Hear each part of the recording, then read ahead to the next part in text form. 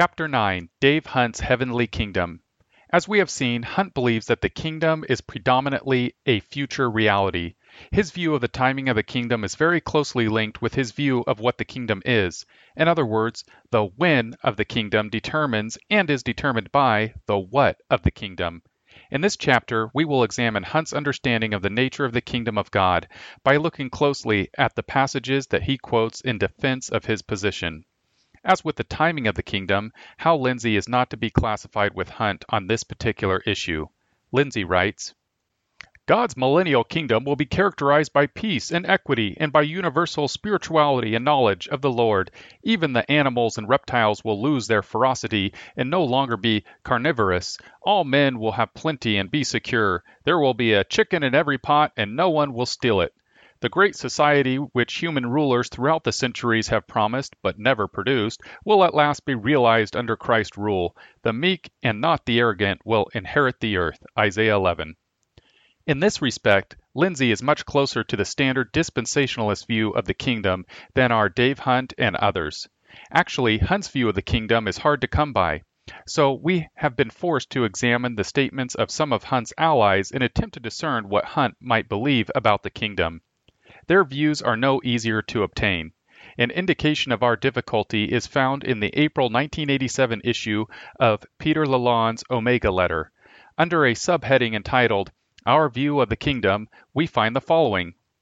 What is our view of the kingdom of God? Are we really to believe that God's kingdom is of this world, when he has said, My kingdom is not of this world? Is the kingdom of God just an eschatological point to be debated among prophetic scholars? It is not. As Alva J. McClain has written in his book, The Greatness of the Kingdom, in the biblical doctrine of the kingdom of God, we have the Christian philosophy of history. No adequate system of biblical eschatology can possibly be construed apart from the history and meaning of the concept of the kingdom of God. Furthermore, it has been rightly noted that any failure to understand the kingdom as set forth in biblical revelation, with its rich variety and magnificence of design, may actually blur the vision of good men to other matters of high theological importance to Christian faith. You see, this is why a clear understanding of prophecy is so important. A wrong view of prophecy can lead to a misunderstanding of central elements of the Christian faith just as easily as a wrong view of central elements of the Christian faith can lead to a wrong view of prophecy. This is the entire section. Yet nowhere are we told exactly what is meant by the kingdom of God. All that we find is an emphasis on the importance of the kingdom, a point that is not disputed by any serious student of Scripture. The only substantive statement is that the kingdom is the key to a Christian philosophy of history. We would not dispute this either. In fact, we affirm very strongly that the kingdom and the people of God are at center stage in the history of the world. As we shall see, however, Hunt's kingdom has little to do with history. At any rate, because neither Hunt nor Lalonde has provided a detailed statement of the doctrine of the kingdom, we have had to gather snippets from various places in Hunt's writings. Not of this world. Hunt refers to John 18:36, My kingdom is not of this world, to establish that the kingdom is essentially, exclusively, a heavenly and inner reality. David Wilkerson quotes this passage and adds, That settles it for me, as it should for all believers who tremble at his word. We must, as Wilkerson says, take Christ's words with the utmost seriousness. The question is, what does Christ's statement mean? It settles what? Does it mean that Christ's kingdom is like the invisible ether that scientists a century ago believed to pervade our outer space? Does it mean that Christ's kingdom has no effect on the course of history? Quoting the verse without explanation only creates confusion. It doesn't settle anything at all. Several important issues need to be discussed in order to arrive at a proper interpretation of John 18:36. Perhaps the most important question to answer is what the of Greek ek means.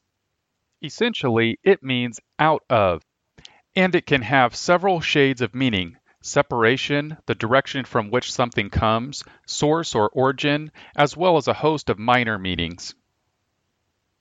Many commentators agree that here ek has the same sense as source. Thus, Jesus' statement has to do with the source of the kingdom.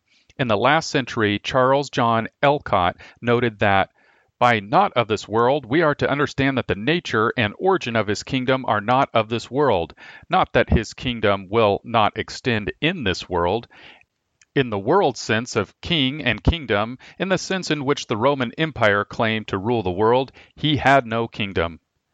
The French commentator Godet wrote, "The expression ek tu cosmo of this world is not synonymous with in tu cosmo, in this world. For the kingdom of Jesus is certainly realized and developed here on earth, but it does not have its origin from earth, from the human will and earthly force." More recently, the Lutheran commentator R. C. H. Linsky has written, "The origin of Jesus' kingdom explains its unique character. It is not of this world. All other kingdoms sprang out of this world and had kings that corresponded to such an origin." B. F. Westcott agrees that Jesus meant that his kingdom does not derive its origin or its support from earthly forces. At the same time, Christ's kingdom is in the world even as his disciples are. Charles Ryrie's Study Bible explains that Jesus meant that his kingdom is not of human origin. Robert Culver comments in Toward a Biblical View of Civil Government, "The words of this world translate ek tu cosmo tutu, that is, out of this world. Source rather than realm is the sense. The future consummation of the kingdom of Christ cannot rightly be said to be beyond history. No, indeed, it will occur in history and is history's goal." So Jesus very clearly is making no comment on either the nature of his kingdom or his realm, rather on the power and source of its establishment. Thus, when Jesus said that his kingdom is not of this world, he meant that it does not spring from the world. As he added, his kingdom is from another place. This verse refers to the origin of the kingdom, not to its location in the universe. Jesus was not saying that his kingdom floats in the air without touching the world. He did not mean that he rules heaven, but has left earth to be ruled by Satan. Rather, he meant that his rule has its origin in heaven, not in earth. It doesn't mean that the kingdom is solely in heaven. Hunt also quotes several other passages from John's Gospel to prove that the kingdom is an otherworldly kingdom. "If you were of the world would love its own. But because you are not of the world, but I chose you out of the world hates you." John 15:19. "I manifested thy name to the men whom thou gavest me out of the world." John 17:6. "I do not ask on behalf of the world, but of those whom thou hast given me." John 17:9. "They are not of the world, even as I am not of the world." John 17:16. Again, we must be careful not to assume that we know what Jesus is talking about in these verses without studying the context. We must carefully examine what he says and seek to understand it in light of Scripture. Several observations are in order. First, we find nearly the same phrase, "out of the world," in John 15:19 that we found in John 18:36. We have already seen that "of" or "out of" refers to the source of Christ's kingdom, not to its geographic position. When Jesus says the same thing about his disciples, "They are not of the world," we are justified in suspecting that it means the same thing. Though the disciples are on earth, they do not derive their power and authority from earth. As for the other passages, to be chosen out of the world does not mean to be relieved of all responsibility in the world, or the like. The ek here quite obviously implies separation. It could mean separation from several things. It could mean simply that the disciples have been chosen out of the whole mass of humanity to be Christ's own people. Probably it means that the disciples have been separated from the world system that dominates the unbeliever. Particularly in the book of John, world, Greek, cosmos, often refers to a system and world order under the control of satanic forces. It refers to the world below in contrast to the world above. The word has ethical significance. It does not refer simply to the planet Earth or to mankind. It refers to the kingdom of darkness. Thus, to be chosen out of the world means to be separated by the sovereign choice of Christ from the world system that is headed for destruction. It means that the disciples have been liberated from bondage to Satan. Finally, the strongest point undergirding our interpretation is the parallel that Jesus draws between his relation to the world and the relation of his disciples to the world. Jesus says that the disciples are not of the world, just as he is not of the world. Now, in what sense was Jesus during his earthly ministry not of the world? What does it mean when we say that Jesus is not of this world? Does it mean that he didn't have any impact on history? Does it mean that he didn't have a physical body? No, Hunt would certainly not say these things. But if we apply what Hunt is saying about the kingdom to Jesus, we would have to conclude that Jesus never left heaven to take human flesh. If not of the world refers to a location, a geographic position, then these verses simply imply that Jesus was never really incarnate on earth. Jesus was not of the world in the sense that he did not derive his authority, his power, his standards of conduct from the world. In the same sense, Christians are not of the world. In the same sense, the kingdom of God is not of the world. Thus, in one sentence, Christians are to be separated from the world. We are not to live by its standards or seek its acclaim or seek power from below.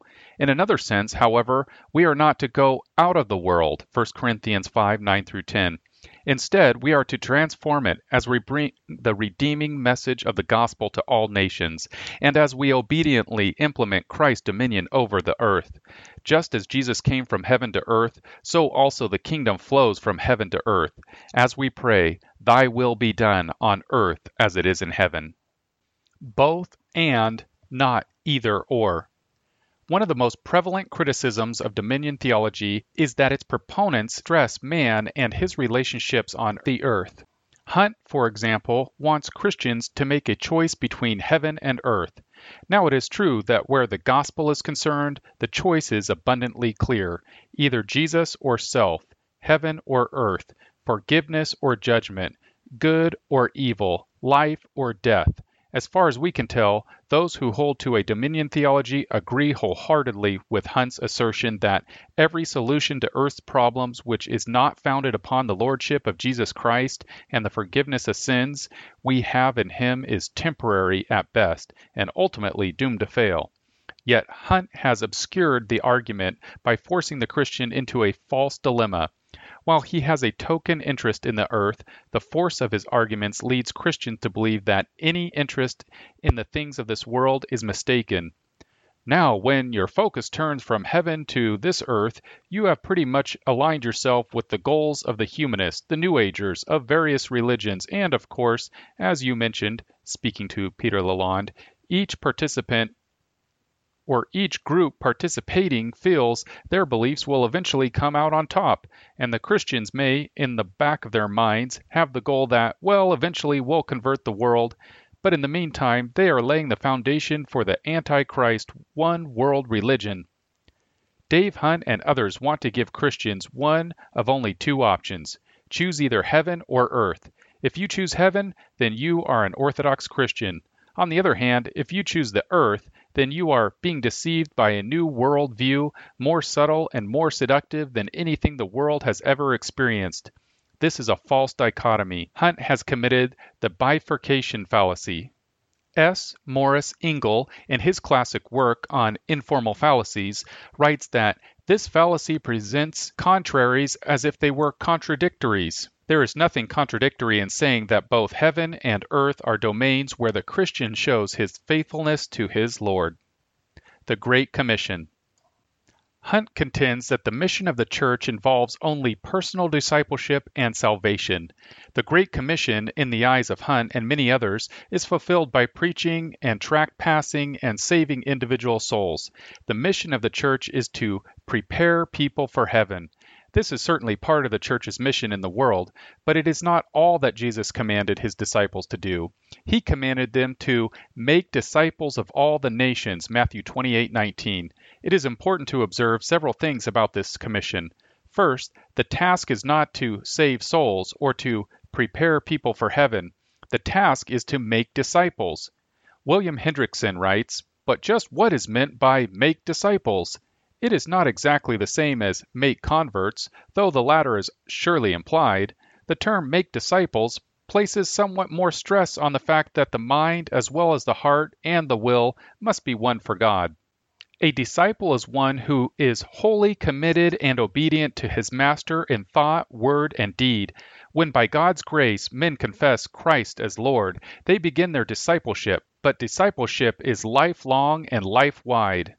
Part of Jesus' instructions to his disciples was to be salt and light in the world, Matthew 5:13 through 14, compare 5:1. Thus, the commission of the church is not only to bring men to confess Christ with their mouths, but to teach men to observe the commandments of Christ in every area of life and to act in society to preserve righteousness. Second, the nations are to be discipled. Hunt claims that Jesus meant that individuals in the nations are to be discipled. He paraphrases Jesus' command by saying that Jesus called us to make disciples from all nations. Albert Dagger makes the same claim. To disciple all the nations, or make disciples out of all the nations, does not mean that every nation as a whole is one day going to sit at the feet of the Reconstructionist gurus and learn the ways of truth. The Great Commission requires us to go into all the nations and disciple whosoever will be saved. Aside from the patently false implications that Reconstructionists claim to be the source of truth or recipients of special, extra-biblical revelation, Dagger has read into Matthew 28:19 something that is not there. In the Greek, nations or peoples, Greek ethnos, is the object of the verb, make disciples. In other words, the target of our activity is not individuals from all nations, but precisely the nations themselves. Matthew 28:19 does not contain the word ek, out of. To insert the words out of into Jesus' commission is deceiving, particularly if the reader is not equipped to check Dagger's interpretation against the Greek. This reading of the commission also seriously distorts the scope of Jesus' words. It is possible, of course, that Dagger has made an honest mistake, or that he has simply not done his homework, but when a writer adds words to a text, it is hard to avoid the conclusion that he has done so deliberately. Perhaps Dagger has inserted these words to make this passage fit his own preconception of the Great Commission. Regardless of his intent or motivation, Dagger is attacking kingdom theology on the basis of a misreading of Scripture. Many years ago, Matthew Henry paraphrased the commission. The principal intention of this commission is to disciple all nations. Admit them disciples. Do your utmost to make the nations Christian nations. Individuals are, of course, included in the commission, but the commission includes men in their social and political associations as well. Not only are men and women to be instructed in the commandments of Christ, but through the preaching of the gospel, nations are to be brought under the discipline of Christ's word. Thus, Hunt's and Dagger's view that the church fulfills its purpose by simply saving souls is a much narrower perspective than that of our Lord. Here is a clear example of the reduction of Christianity, supported with questionable exegesis, biblical interpretation. Dagger also complains about Reconstructionist writer David Chilton's exegetical rule that literalism is secondary to consistent biblical imagery.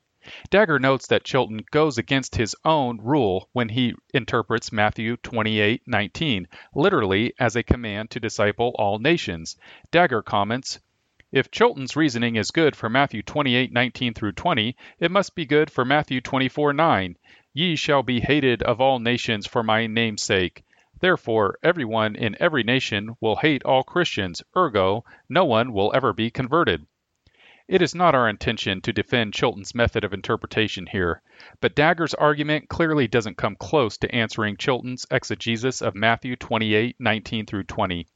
Dagger's argument assumes that all always means the same thing. Obviously, it does not.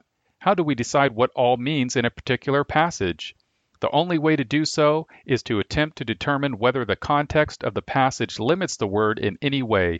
For example, suppose that someone told you that a church had a picnic and that everyone was there.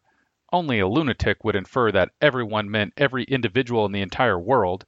In this conversation, everyone would obviously mean everyone in the church or at least most of the church. The same is true in the Bible.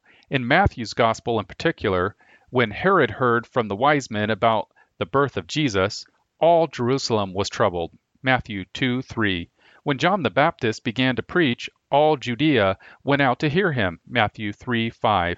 The chief priests hesitated to answer Jesus' questions about John the Baptist because all the people held that John was a prophet. Matthew 21:26. When Pilate asked what he should do with Jesus, all the people said, "Let him be crucified." Matthew 27:22. It is clear in all these passages that all does not have an absolutely comprehensive scope. Yet this is precisely the kind of argument that Dagger presents against Chilton. He argues that if Chilton claims that all nations has a comprehensive meaning in Matthew 28:19, he must claim that it has a comprehensive meaning in Matthew 24:9. But even a brief look at the context of the passages clearly shows that this is not the case. In the last chapter, we defended the interpretation that in Matthew 24, Jesus is talking about a local judgment on the first century Jews. If this interpretation is correct, then Jesus' warnings were directed specifically to the disciples. Thus, the hatred of all nations in Matthew 24:9 is the hatred of all nations toward first century Christians. It does not refer to a general condition of the church throughout the centuries.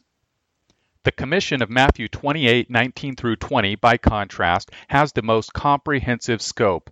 The fact that this passage closes Matthew's gospel surely indicates something of its importance and scope. It is also significant that all occurs 3 times in the space of 3 verses. Thus, the literary structure and position of this commission in Matthew suggests that the Great Commission is a comprehensive mandate for the disciples. Moreover, Jesus introduces the commission with the declaration that he possesses all authority in heaven and on earth, Matthew 28:18. It is clear from the rest of the New Testament that this all is absolutely universal. Christ is above all authority and power and dominion, Ephesians 1:19 through 23. And he has given a name exalted above every other name, Philippians 2:9. Moreover, Jesus instructs his disciples to teach the nations all that I commanded you, Matthew 28:20. Finally, Jesus promises to be with the disciples always, even to the end of the age, Matthew 28:20. On the basis of this declaration of comprehensive authority, Jesus gives his disciples their commission. Thus, the gospel commission of the church is much broader than Hunt and Dagger teach. The mission of the church is nothing less than discipling all the nations of the earth. The mission is to bring the world under the dominion of Christ in the power of his Spirit and through the ministries of teaching and baptizing. How big is the gospel?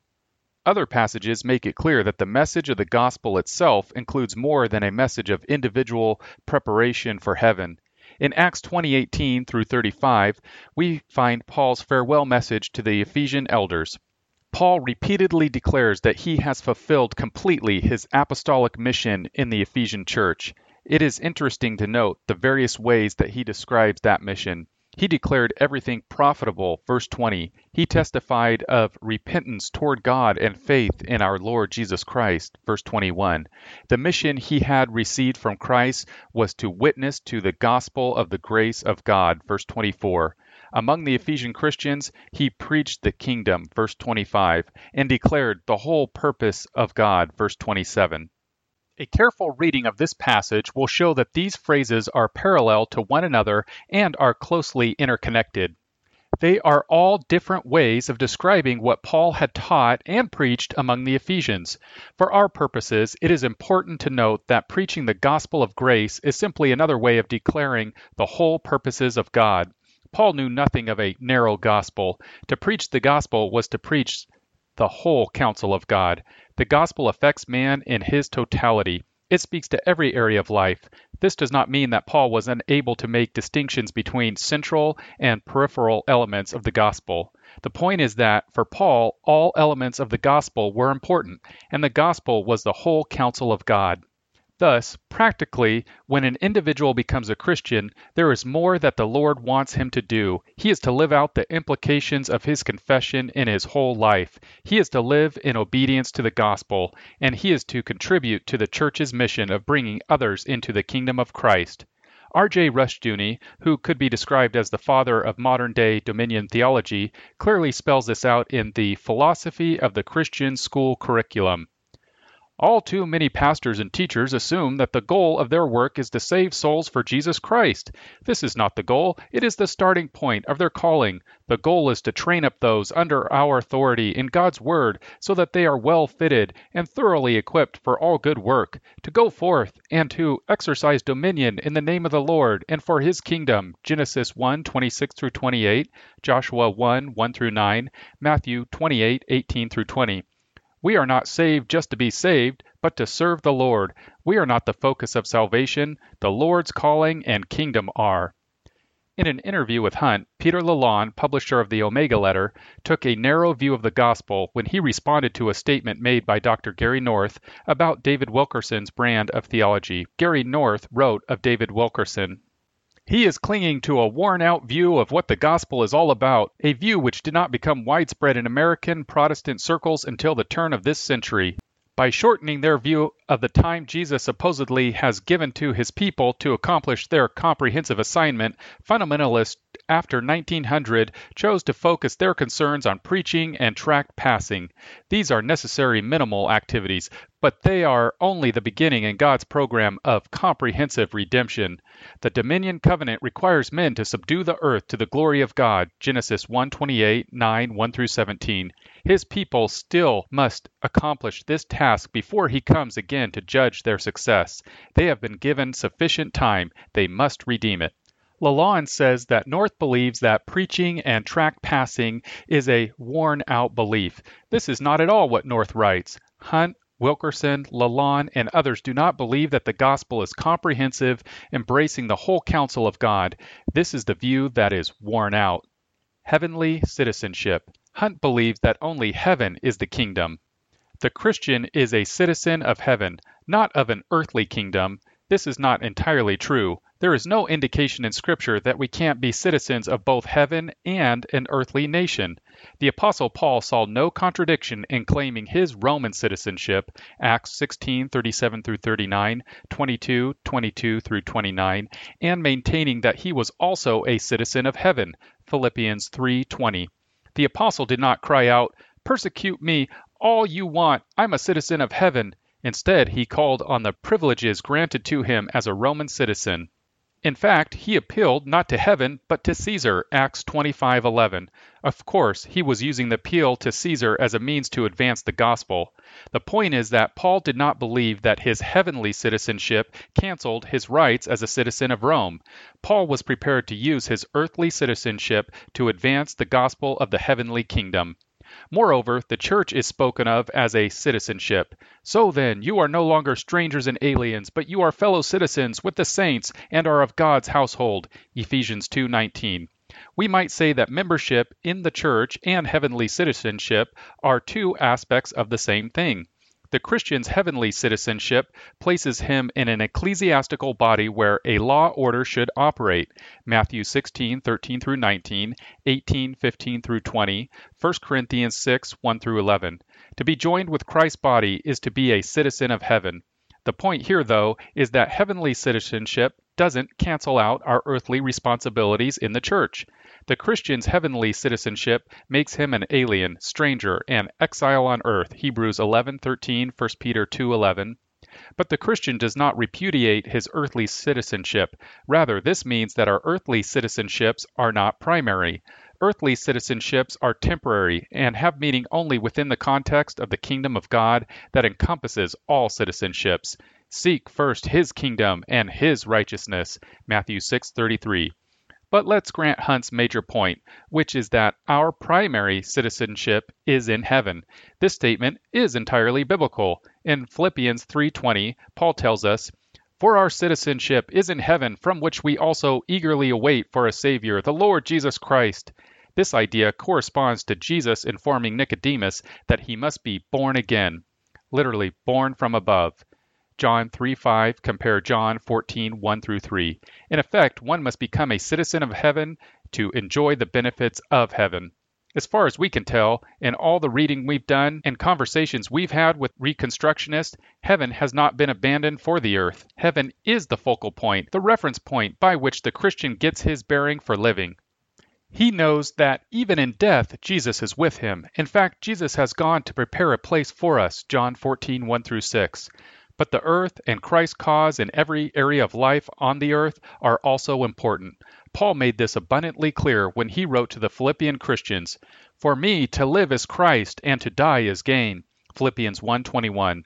We often forget what Paul said first. For me to live is Christ. Why? Living allowed him to serve the body of Christ. To remain on in the flesh is more necessary for your sake. Verse 24. Did Paul turn his focus from heaven because he showed an interest in the things of this life? Certainly not. Paul saw no either or dichotomy. Heaven and earth are important. Heaven happens to be more important. This is why Paul describes it as gain. The Christian has an obligation to follow the law of God as it applies to all locales. God's law is the standard whereby all citizenships must operate.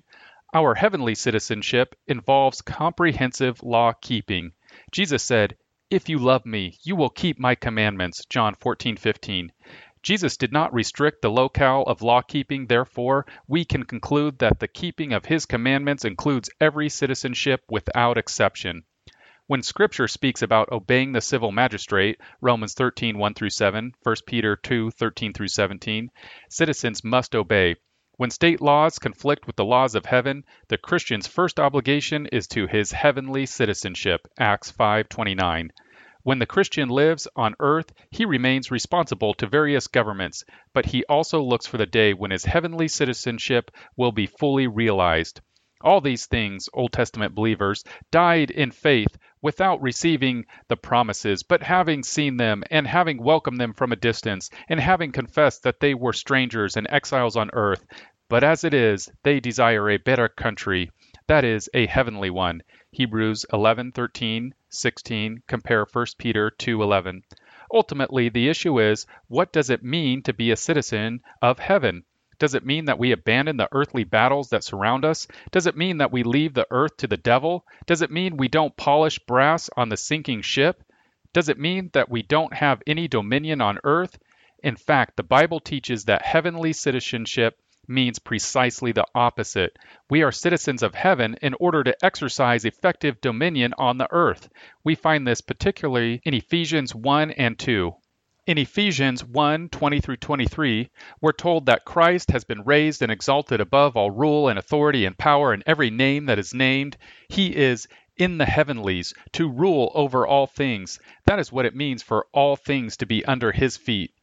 Why was Christ raised to heaven and seated at the right hand of the Father? To exercise dominion. He is seated in the heavenly places as a king to exercise his authority over heaven and earth.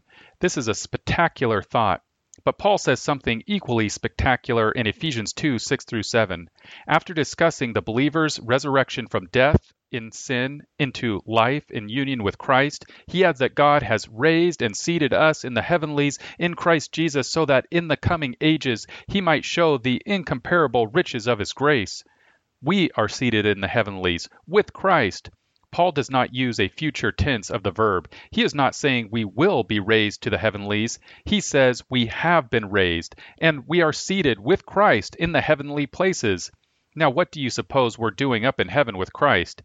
As Christ's people, we are doing what Christ is doing, ruling the earth. Compare Revelation 1:6, 4:4. In other words, Paul implies that we are citizens of heaven so that we can exercise dominion on earth. To be seated in the heavenlies means to be in a position of authority and privilege.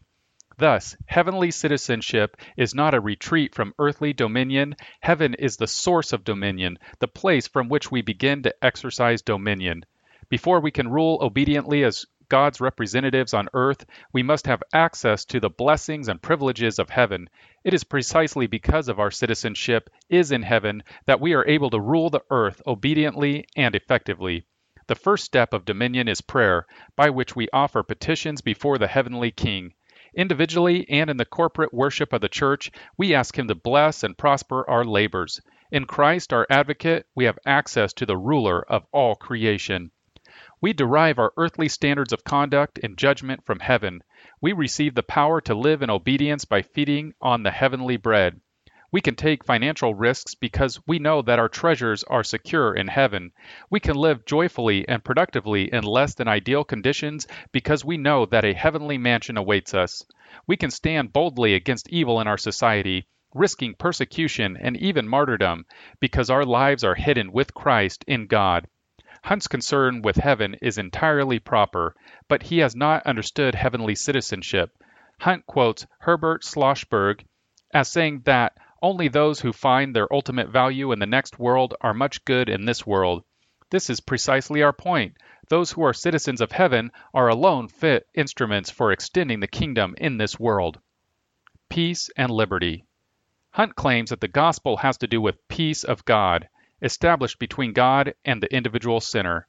Peace is established only through transformation of the human heart through Christ. He castigates those who say that the world is seemingly able to solve all its problems without embracing the true gospel of our Lord Jesus Christ. Who says this? Who says that the world is able to solve any problem apart from embracing the gospel of Christ? Certainly Reconstructionists are not saying this. The whole point, reiterated again and again, is that evangelism is the starting point of social transformation. The whole point has been that the world can't solve any of its problems without embracing the true gospel of Christ. As far back as 1973, R.J. Rushdoony wrote that the only true order is found on biblical law. He added, but the key to remedying the modern situation is not revolution, nor any kind of resistance that works to subvert law and order. The New Testament abounds in warnings against disobedience and in summons to peace. The key is regeneration, being born again, propagation of the gospel, and the conversion of men and nations to God's law word.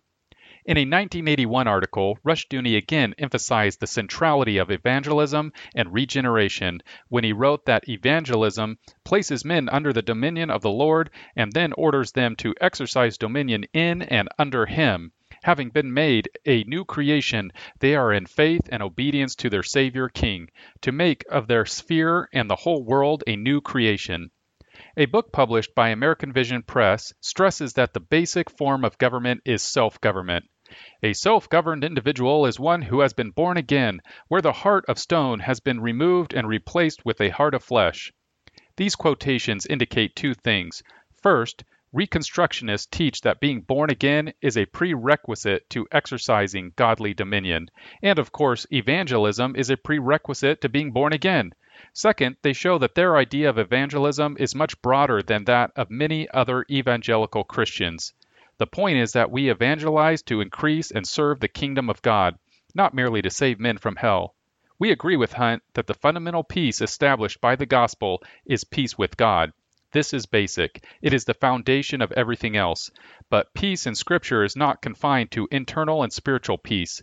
Biblical peace, which is extended as the kingdom spreads throughout the earth, is much fuller. It refers to a comprehensive prosperity, healthfulness, and harmony. This peace flows from heaven to earth. The peace established by Christ between the holy God and sinful men emanates into man's entire social life.